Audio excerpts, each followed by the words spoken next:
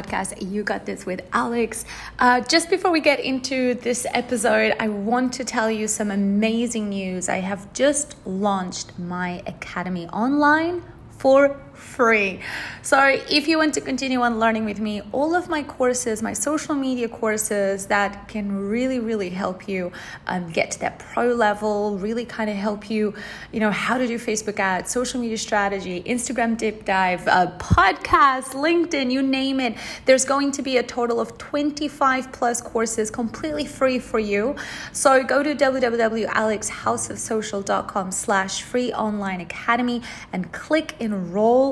And you are going to have lifetime access to my courses. There's also live classes that happen on Monday. So that, it just can't get any better. I hope you enjoy the podcast episode coming up, and I would love to hear it from you. So come and say hello on my Instagram. And I do truly hope that you enjoy this podcast and it brings you value. When your product is new, do you focus on getting it out there, give it for free, or focus on recovering the amount you've invested? Kind of think of it like a phased approach. You want to test it. So you want to get a small circle of friends, family, even, so you want to get a close group of people that you could test your product with so that you get feedback. So that would be like part of your prototyping phase, where people can give you feedback on the taste, on the texture, on the packaging. So you definitely want to have that phase where you do testing and you get the feedback.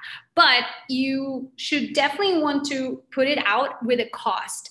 But I'm a huge fan of free sampling, right? So if you can find ways that people can taste the peanut butter, so if you are going to go to events or to markets, or if you can put a little smaller portion of the peanut butter when people order another product. So if you're going to do a collaboration with another brand, that could be a great way. So if there's a brand that you think your peanut butter would go in really well with, so that you have a sample, a product sample. So doing samples, doing free tastings with food and product can be so strong for you, because you want people to taste. The more people taste the peanut butter and they see how delicious it is, they will then want to buy it. You want to make sure that if you are going to do some free sampling, add it on to another product, that you put in a special code that people can insert at the checkout on the site, so that they get a launch price, or they get a goodie offer. So that these would be two ways for you to definitely put it out into the market,